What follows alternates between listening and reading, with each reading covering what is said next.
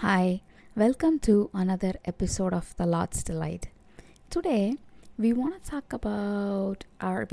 to talk about spiritual sort of confidence or courage versus sort of like overconfidence in the flesh. Like, how do you know the difference, or has there been examples in the Bible? See, spiritual courage comes when we lean on God and go by His promises. And I feel like it also comes from the fact on how our relationship with Him is. If we don't have a relationship, or if it's not in the right place, it's not going to come out of, it's going to be more overconfidence than spiritual courage. Okay, let's see the first example. It's going to be Elisha, 2 Kings chapter 6, verses 17 to 20. He is actually standing against an army, this prophet Elisha. And obviously, the servant Gehazi is like, dude, what? If it was me, I'd be like, what on earth are you doing? And try to run away. But here, Elisha has such courage because he knows, he understands. And because of his relationship with God, he knew what was going on. So he prays, open his eyes, Lord, so that he may see. Then the Lord opened the servant's eyes, and the servant saw the hills full of horses and chariots of fire all around Elisha. Elisha was protected. He had that courage that God was protecting him, and those armies were nothing. And with the same courage, he prays, strike this army with blindness. He has that courage and confidence. I'll tell you what, a lot of times I don't, and that is where I want to travel towards, to a place where I have that kind of courage to pray bold prayers like that. Let us also look at what I mean when I say overconfidence or something else. Let's take 1 Kings 20, where Ahab and Ben-Hadad, this war thing is going on, right? It eventually leads to the death of Ahab. That is like prophets speak against Ahab, but he was not listening. So this is the thing. So when we are overconfident based on what we know, our wisdom, or on the strength we have, or based on basically what we can see, it would lead to a disaster. Ahab was warned, and he did not heed because he was so sure that he knew what he needed to do. Another example is Absalom. And this is like in 2 Samuel 18, where that kind of overconfidence made Absalom actually rebel against his own father. Can you see? It's like he did not just go against like the king of the land, but his own father. He went to the extent of trying to dethrone him for power.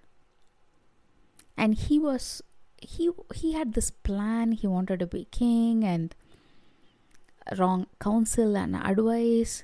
It might seem right. Okay, David, after that his son Absalom, would you not go about doing that the right way?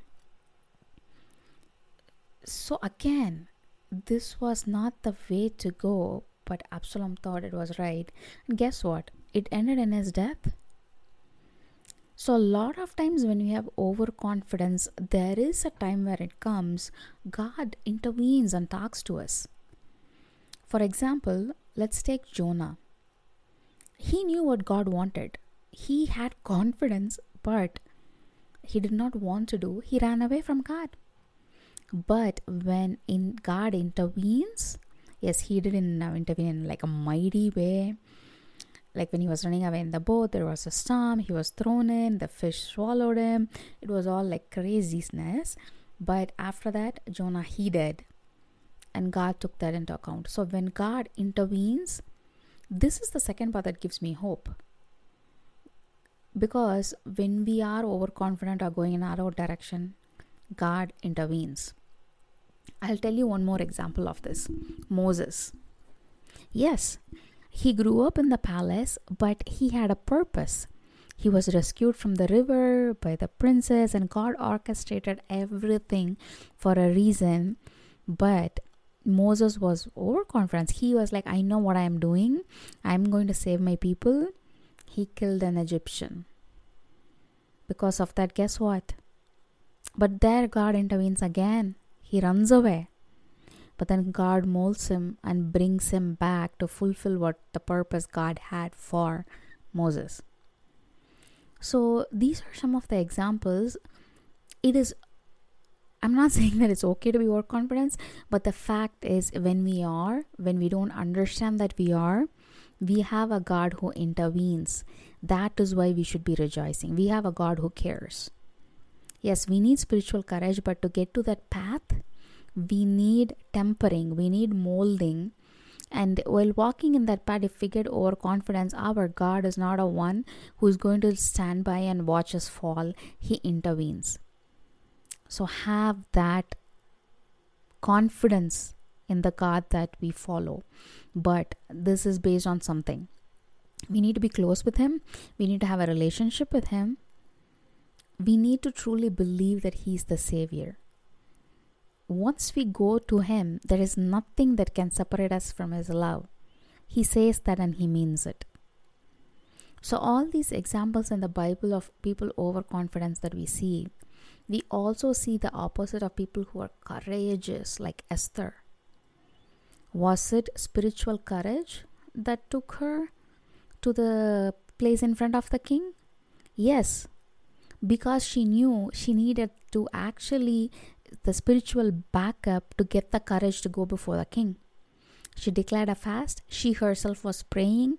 She understood that courage comes from being at a place of closeness with God. So the result was, yes, she was able to bring salvation to Jewish people. The Purim came about and they were not demolished or killed by the others as per the evil plan of Haman. But guess what? She could have overconfidently gone up, but she didn't. She was relying on God for wisdom, because especially when the king asked her the first day after the feast, what do you want? I can give you till even half the kingdom, whatever. He kept asking, but God gave her the wisdom to know how to go about doing it. So for you and me, this week, how we are going to tackle this week with respect to courage or having spiritual courage is always go to God and then go on your path. But if God intervenes, be open to be hearing from Him. Do not be people who are not heeding His voice and just keep walking. It might be through people. It might be through circumstances. You would know when He is talking to you, because we are the sheep of His pasture. We know His voice. And He is a God who is who loves the relationship, intimacy. He is not just not going to talk to us. So there are all these examples that we talked about. So I just pray that those examples will encourage you in your walk with God this week. And you will be able to see that God is molding you in a way that you'll be able to have courage in what God has for you, what God wants you to do. And so that you can take a step in spiritual courage. Okay then, I'll talk to you guys next week. Bye.